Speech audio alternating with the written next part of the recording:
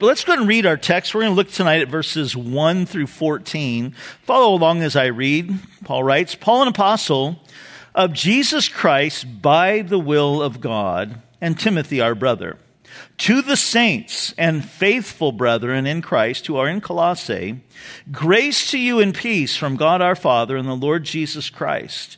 We give thanks to God and the Father of our Lord Jesus Christ, praying always for you, since we heard of your faith in Christ and your love for all the saints, because of the hope which is laid up for you in heaven, of which you heard before in the word of the truth of the gospel, which has come to you, as it also has also in all the world, and is bringing forth fruit, as it is also among you, since the day that you heard and knew the grace of God in truth. As you also learned from Epaphras, our dear fellow servant, who is a faithful minister of Christ on your behalf, who also declared to us your love in the Spirit. For this reason, we also, since the day that we heard it, do not cease to pray for you and to ask that you may be filled with the knowledge of His will in all wisdom and spiritual understanding, that you may walk worthy of the Lord, fully pleasing Him, being fruitful in every good work and increasing in the knowledge of God, strengthened with all might according to His glorious power, for all patience and long-suffering with joy, giving thanks to the Father who has qualified us to be partakers of the inheritance of the saints in the light. He has also delivered us from the power of darkness and conveyed us into the kingdom of the Son of His love, in whom we have redemption through His blood, the forgiveness of sins. Let's pray together. Father, we come here tonight and we are thankful for your faithfulness.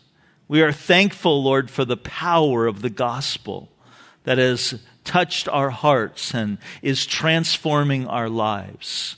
And God, I pray tonight that our hearts and minds and spirits would just be impacted and enlightened in this time of study, and even more so in our time of circle groups as we study your word and discuss it among ourselves. We pray, Lord, for Jordan and the church there in Auckland, New Zealand, that you would continue to empower him. Lord, I pray that he would not be timid because of his youth, that he would understand that you've not given him a spirit of fear, but of power and love and a sound mind. I pray, Lord, that he would walk in the gospel, the grace and the power of the gospel that you have entrusted to him, and that through his work there, many would be saved and come to Christ.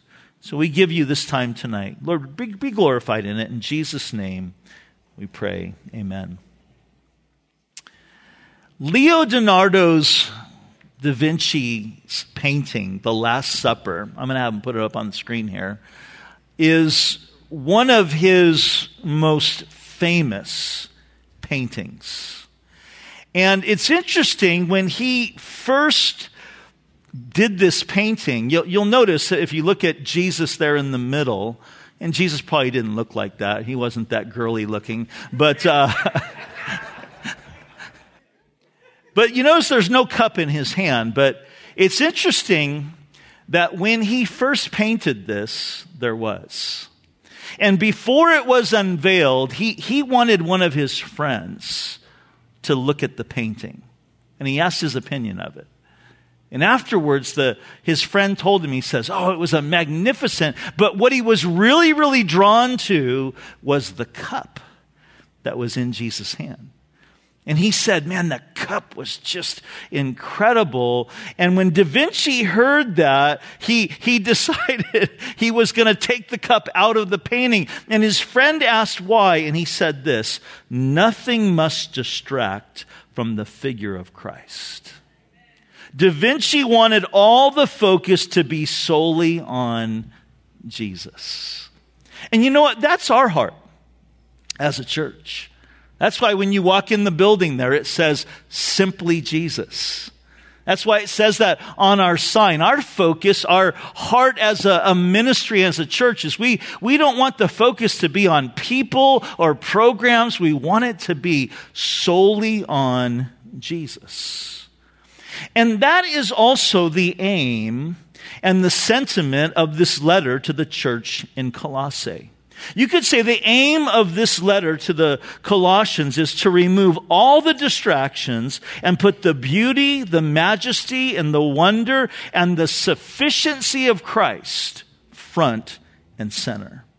The theme of the book of Colossians is the sufficiency of Christ. And the idea behind that is that Jesus is more than enough to meet the needs of men.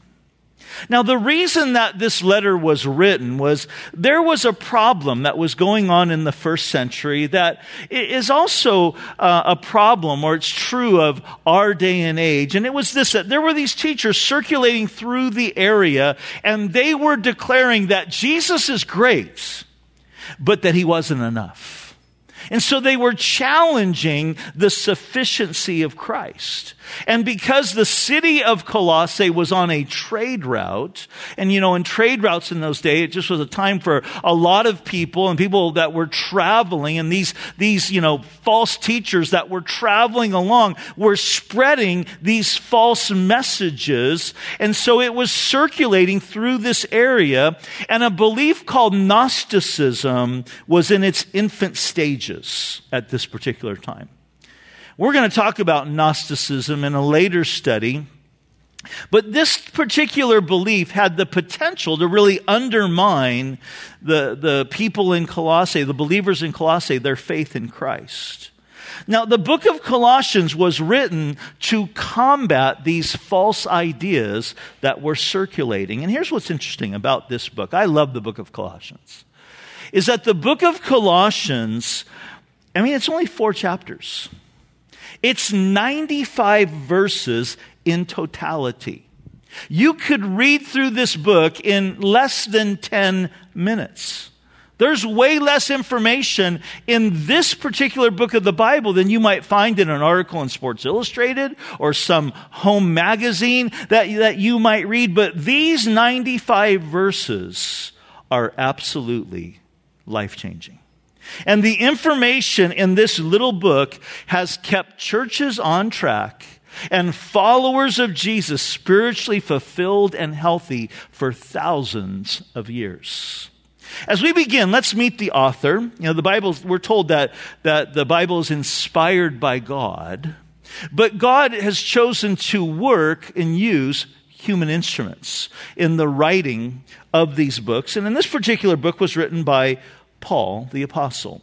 We read Paul the Apostle of Jesus Christ by the will of God, and Timothy our brother. What's interesting about Paul, most of you know this, is that before he was Paul the Apostle, he was known as Saul of Tarsus. He was a deeply religious man. He was a Pharisee. That means he was an expert in the Old Testament law, the 10 Commandments, as well as the law of Moses. And Saul of Tarsus was a man who had been trained in the best schools, under the best teachers. And he was not a fan of Jesus. You see, he didn't look at Jesus as being a fulfillment of the law like Jesus claimed.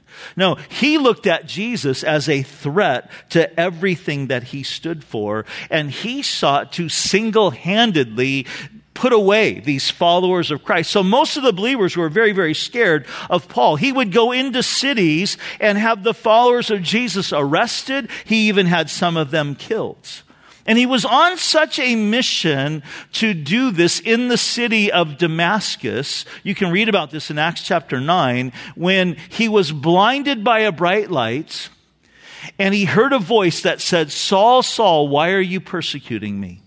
And he responded by saying, "Who are you, Lord?" He knew who it was. And he asked, "And what do you want me to do?" And the voice behind the light identified himself. "I am Jesus, the one that you are persecuting me." But that question that Paul asked, "Who are you, Lord, and what do you want me to do?" really became his passion and the pursuit of his life. And in that moment, he became a believer.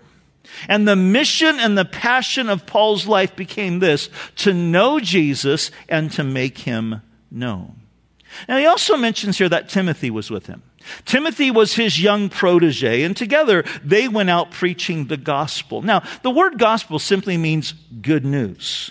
And the term gospel was often used in the classical Greek culture to speak of the report of victory, like from a battle. They would say, good news, our guys won the battle. Good news, we had victory. That's what that word stood for. And tonight, I want us to see what Paul tells us about the gospel in these introductory verses 1 through 14 of the book of Colossians. And these verses read to me kind of like a symphony, like a two-part symphony with a bridge in the middle. And you can hear the excitement in Paul's voice because he begins this first stanza in verse 3 with the phrase, we give thanks. Everybody say, we give thanks. Let's say it like you mean it, all right? One more time. That's Paul. He's like, we give thanks. Like, hey, this is exciting. I've got something exciting to talk to you about here. And we hear it again in the second stanza that starts in verse 12 when he says, giving thanks. Paul's excited about the impact that the gospel had on the city of Colossae and on the people there. And so in the opening verses tonight, we're going to consider two things. We're going to consider what the gospel is, and then secondly, what the gospel does. Let's consider, first of all, what the gospel is. And the first thing, if you're taking notes, in verse 5, he mentions, or he tells us that it's the word of truth. In fact, let's begin reading here in verse 3. He says, we give thanks to the God and Father of our Lord Jesus Christ, praying always for you, since we heard of your faith in Christ and your love for all the saints, because of the hope that is laid up for you in heaven, of which you heard before. Here's the phrase, in the word of the truth of the gospel. When Paul thinks of the believers in Colossae, he is overjoyed at the impact that the gospel, the good news of Jesus, has had on them. And so he commends them for their faith in Jesus. He commends them for their love for one another and for the hope that they were living with in the midst of a hopeless world.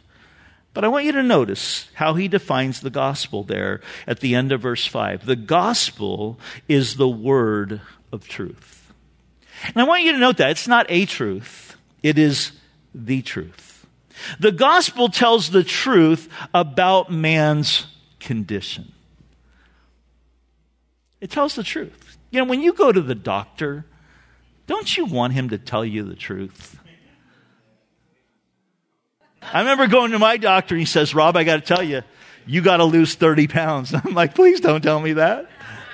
You got to start eating better. Strokes run in your family. And I didn't want to hear that. But you know, if you have something seriously wrong with you, you don't want to go to your doctor now and say, hey, you're good to go. And then you find out later you actually had cancer. And when you find out it's too late. No, you want him to be truthful with you, right? You expect that. Well, the gospel is the truth. It tells the truth about man's condition because the Bible declares that man is a sinner. In Romans chapter 3, verse 23, it says, all have sinned and fallen short of the glory of God. And most of you know that word sin is taken out of the world of archery. When they would shoot the bow and arrow, if it didn't hit the bullseye, they would say sin. And what that meant is you missed the mark. And the Bible says that we've all missed the mark of God's standard of perfection. It started with Adam. Adam missed the mark. He sinned. He rebelled against God in doing what God had told him not to do. And when Adam sinned, the Bible says that sin nature, we could even call it like the disease of sin, entered into all of humanity and it affected us all. And sinners are ungodly. What does that word ungodly mean? Well, the word godly means perfect. So anything that is not perfect is ungodly. And that's all of us. I'm a sinner. You're a sinner. Yesterday I was hanging out with Tom Custer, who for years has led our security team here at the church. We actually have a security team here at the church, in case you didn't know that. And he said, I was asking him, when did you first start coming here? And it was like 16 years ago. And he said, the first time I came, what brought me back is I heard you say this, I'm a sinner. I'm a sinner like all of you. He goes, I never, ever heard a pastor say that he was a sinner. And so he says, I'm going to come back. And he came back. He ended up getting saved. But it's true. I am a sinner. You're a sinner. All of us, we are sinners. We have missed the mark. And it doesn't take long for us, after we've been born, to figure out that we are sinners. You know, when babies are first born, oftentimes they come out and they're holding them, and the mom or dad will say, oh, he's perfect. She's perfect. But it doesn't take that long before you realize they're not perfect, right? And then you get to the terrible twos and you realize they're really, really not perfect. And then you get to the challenging teens. No offense, guys. And you realize they're not perfect, right? And in those terrible twos, what's happening? That selfishness and that rebellion, the sin nature is just being played out in them. You know, it's been said that we're not sinners because we sin. We sin because we're sinners. It's built into us. We're born into that fallen nature, and it's our sin that separates us from God. And the Bible says that the wages of sin is death, and the soul that sins will surely die. And some of you are thinking, wait a minute, you said this was good news. This doesn't sound very good, but the fact of the matter is, before we can get help, we need to know that we have a problem. And the good news is that although our sin separated us from God, Jesus came to die in our place. And this is the focal point of the gospel, is that it's centered on a person. And Jesus declared in John chapter 8, you will know the truth, and the truth will set you free. And then just so we wouldn't understand, or we wouldn't be confused about what the truth is, he said in John 14, I'm the way, I'm the truth, and I'm the life, and no one comes to the Father but by me. Now, when someone predicts their own murder, and then predicts that 3 days later they're going to rise again from the dead, and that's exactly what they do, we say that's somebody worth following. That's somebody who we can put all of our faith and trust in. So the gospel reveals the truth to us about how we can be made right with God. But notice verse 6, he tells us also that it's the truth for all the world, which has come to you, he says, as it has also in all the world. Now, I have been blessed by God to travel to many, many places in the world. And everywhere I go in the world, I see a common theme. That people realize that they're sinners. That people are dealing with guilt and shame. That they realize that they're not right with God. I've seen it in Africa.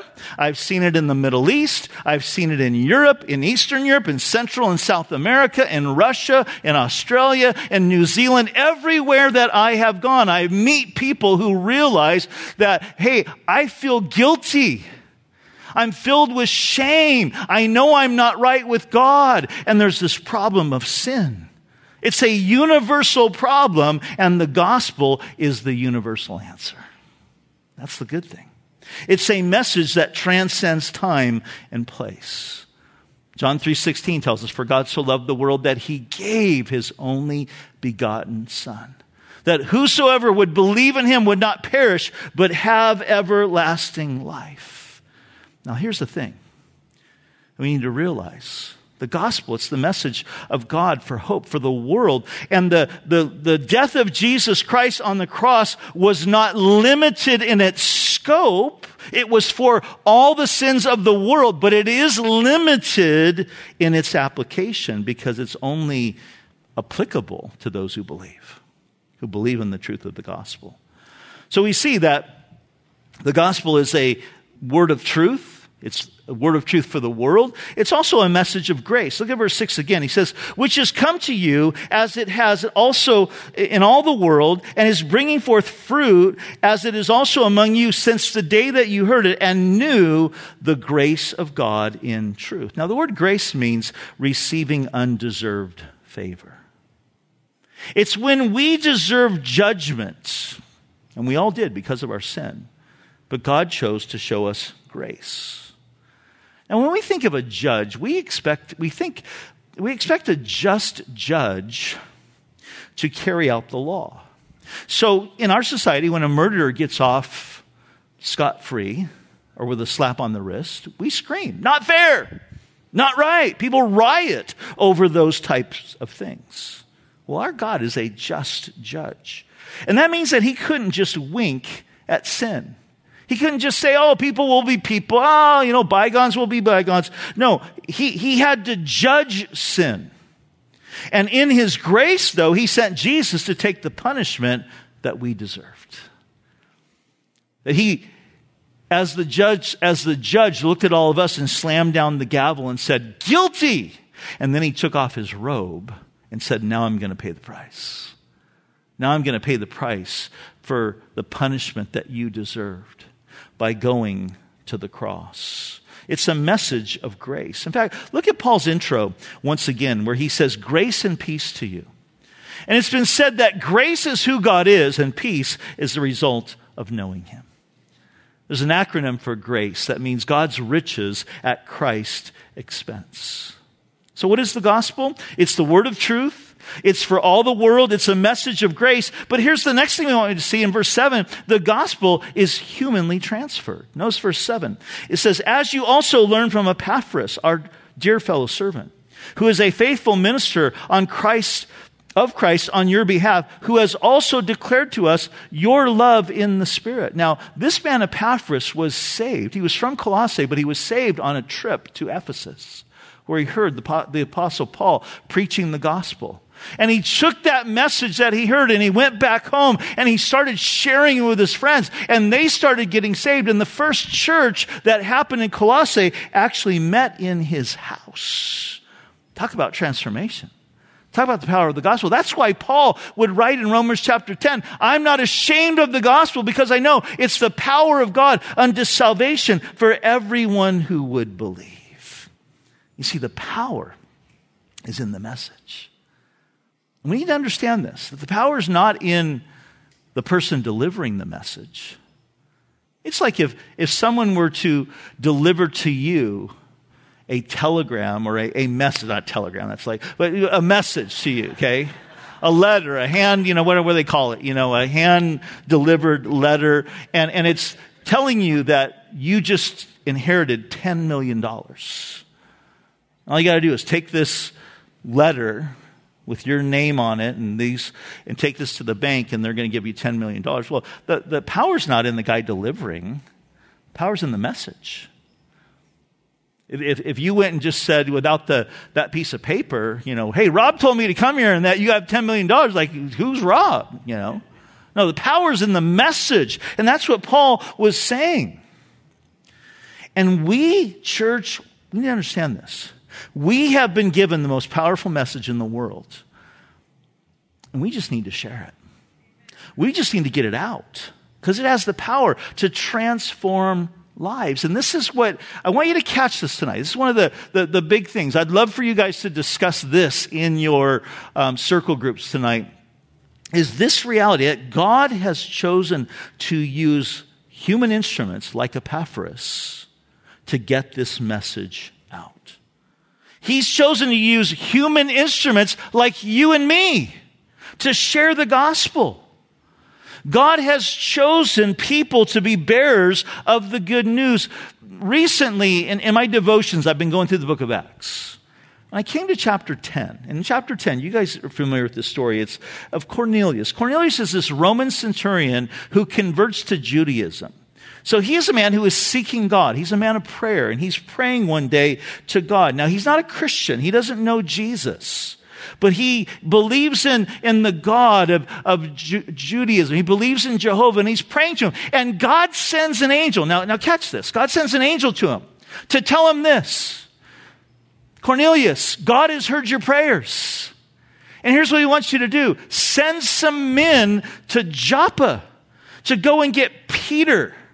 And Peter's going to come and tell you what you must do. Here's what I want you to catch. The angel doesn't share with him the gospel. The angel doesn't tell him about Jesus. He could have, but God doesn't choose to have angels sharing the gospel. He says, no, I want you to send for Peter. And this guy, Peter's going to come, and he's going to tell you what you need to do. And Peter comes, and Peter preaches, and Cornelius and his whole family ends up getting saved. And I thought to myself, that is so interesting. He could have just had the angel tell him about Jesus and the work of the cross, but God has chosen to use human instruments to share the gospel. So what is the gospel? It's the word of truth. It's for all the world. It's a message of grace. It is humanly transferred. But the last thing I want you to notice is that the gospel is something that we are to grow in our knowledge of, and our understanding of, and our application of. And this is what I would call the bridge to this song, if this was a orchestra here. Look at verse 9. He says, "For this reason, we also, since the day that we heard it, do not cease to pray for you and to ask that you may be filled with the knowledge of his will and all wisdom and spiritual understanding, that you may walk worthy of the Lord, fully pleasing him, being fruitful in every good work, increasing in the knowledge of God, strengthened with all might according to his glorious power for all patience and long-suffering with joy." I'm not going to spend a lot of time on this, but I want you to catch this. Paul is saying, we are so thankful for your faith, for the hope that you have in Jesus, for the love that you're sharing with one another. But he says, we're praying, though, that the reality of the gospel would grow and expand in your lives. And he says, he goes, I'm praying that you would have a deeper knowledge of who God is. I'm praying that you would walk worthy of your calling. The idea there is that your profession of faith would weigh as much as your walk for Jesus. I like to put it this way, that you would be who you are in Christ rather than who you are in the flesh.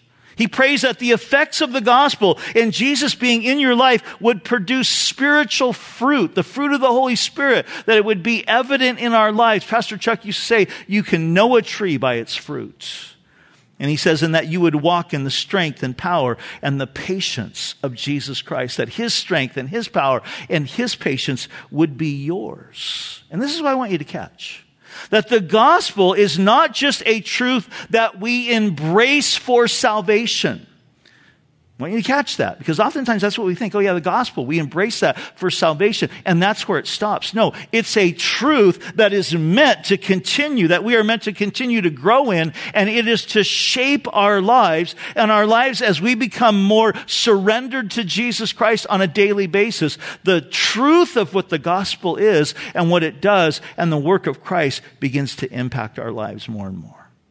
So there's the first stanza of this song. And then we come to the second stanza, what the gospel does. And there's 5 things that we're going to just breeze through rather quickly here, beginning in verse 12.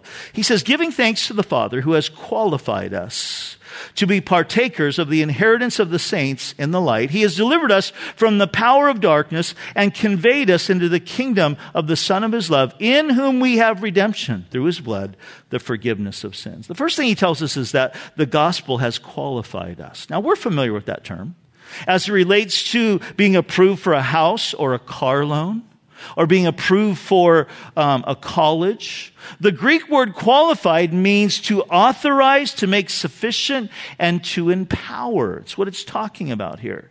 And what Paul is saying here is that God has given us his stamp of approval. He has given us his authorization for we as believers to be in his kingdom and to partake of his inheritance. He's saying you have been qualified, you have been approved to be a part of the family of God. But here's what I want you to catch.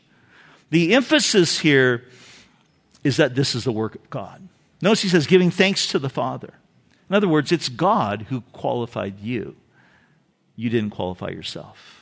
It's the opposite, you see, of being accepted for a college or approved for a house loan or a car loan. In those things, the emphasis is on your academic achievements. It's on your credit score. It's on your bill-paying history. You are qualified in those things or approved in those things based on your performance over a long period of time. But here what he's telling us, the emphasis is on God's performance. It's what God did for you. It's what he did in sending his son. That when we were spiritually bankrupt, when our moral performance fell way short of the grade, that we missed God's standard of perfection, that he sent his son Jesus to come to this earth and do for us what we could not do for ourselves. And that's really what separates Christianity from every other religion. Because every other religion really teaches this is what you need to do to qualify yourself. But the message of Christianity is this is what Jesus did to qualify us. It's not a message of do, it's a message of done. So what does the gospel do? It qualifies us. Secondly, it delivered us from the power of darkness. The power of darkness would encompass the power of sin, the power of the devil, the power of our flesh. And he's saying we have been in Jesus delivered from all of that. That we have freedom now in Christ, and we can walk in a freedom and power because of what Christ has done for us. That we are no longer need to live our lives in bondage to fleshly appetites. So that's what the gospel does. It qualifies us. It delivers us from the power of darkness. And then he uses this term, it conveyed us. That word means to transfer. It transfers us. It's taking one thing out. It's taking it out of one thing and placing it into another. And the idea is that you and I have been taken out of the kingdom of darkness and placed into the kingdom. He calls it the kingdom of love in his Son. God's kingdom. That we belong to a new kingdom, that this world is not our home. It's why I love this. In the introduction, Paul says that Paul, an apostle of Jesus Christ by the will of God, and Timothy our brother, and he says to the saints who are faithful brethren in Christ who are in Colossae. They're taken out of this thing and put into Jesus. But they're living now in the world, but to live not of the world. And that's what God has called us to. He's delivered us from one kingdom and he's set us free to be a part of another. You were rescued in order to belong, in other words. And this is where this continues to build, because he says this in verse 14, in whom we have redemption through his blood. This is the next thing we see that the gospel does. It redeems us. The word redeem means to buy at a price. It's the idea of paying off a ransom. And this is what I want you to catch. Jesus didn't just come and break us out of our bondage like a jailbreak, and now we're free, but now we're wanted fugitives. That's not what he did for us. That wouldn't be a great way to live, right? That fugitives are always looking over their shoulder. They're always wondering if they're going to get caught again. No, the way that Jesus rescued us and delivered us is he paid the ransom. And how did he pay it? With his blood. He paid the price for our sins. He paid the debt that we owed so that we are delivered from bondage and we're taken out of the kingdom of darkness and we are welcome into his kingdom as his beloved sons and daughters. But here's the catch. The one that we sinned against was him. Isn't that the interesting thing? We sinned against God. And that's what put us in this place of being in bondage to darkness and in bondage to sin. And Jesus comes to rescue us out of that, even though our rebellion was against him. But that's how much he loved us. And when we respond to his grace, we are delivered and brought in and qualified. That's what the gospel does for us and to us and in us. But there's one more thing that Paul shares is that the gospel does. In verse 14, he says, in whom we have redemption through his blood, the forgiveness of sins. Not only are we redeemed, but we're forgiven. I want you to catch this. This is so amazing. You see, it's one thing if he just redeemed us and said, okay, hey, I paid the price. You were guilty of sin. You were bad. But I paid the price for you. That would be great, right? That would be good enough. But he goes further. He says, and not only that, you're forgiven. And your sins, which are many, they're forgiven and forgotten. They're put out of, God has the ability to put our sin out of his remembrance. So when you say, Lord, I'm sorry, Lord, I did it again. He's like, again? What are you talking about? I've forgiven that. I put that as far as the east is from the west. You see, he seeks to elevate us into this incredible status. And so, precious church, this is what the gospel is, and this is what it does. And may we walk in the reality of this blessed truth, and may we share this glorious news whenever and wherever we absolutely can, because it is the power that changes lives. Amen? Father, we thank you for your word to us tonight, and as we now break up into our groups, God, we pray that you would just be in these discussions that we have tonight, that we would just stir up one another to love and good works. In Jesus' name, amen.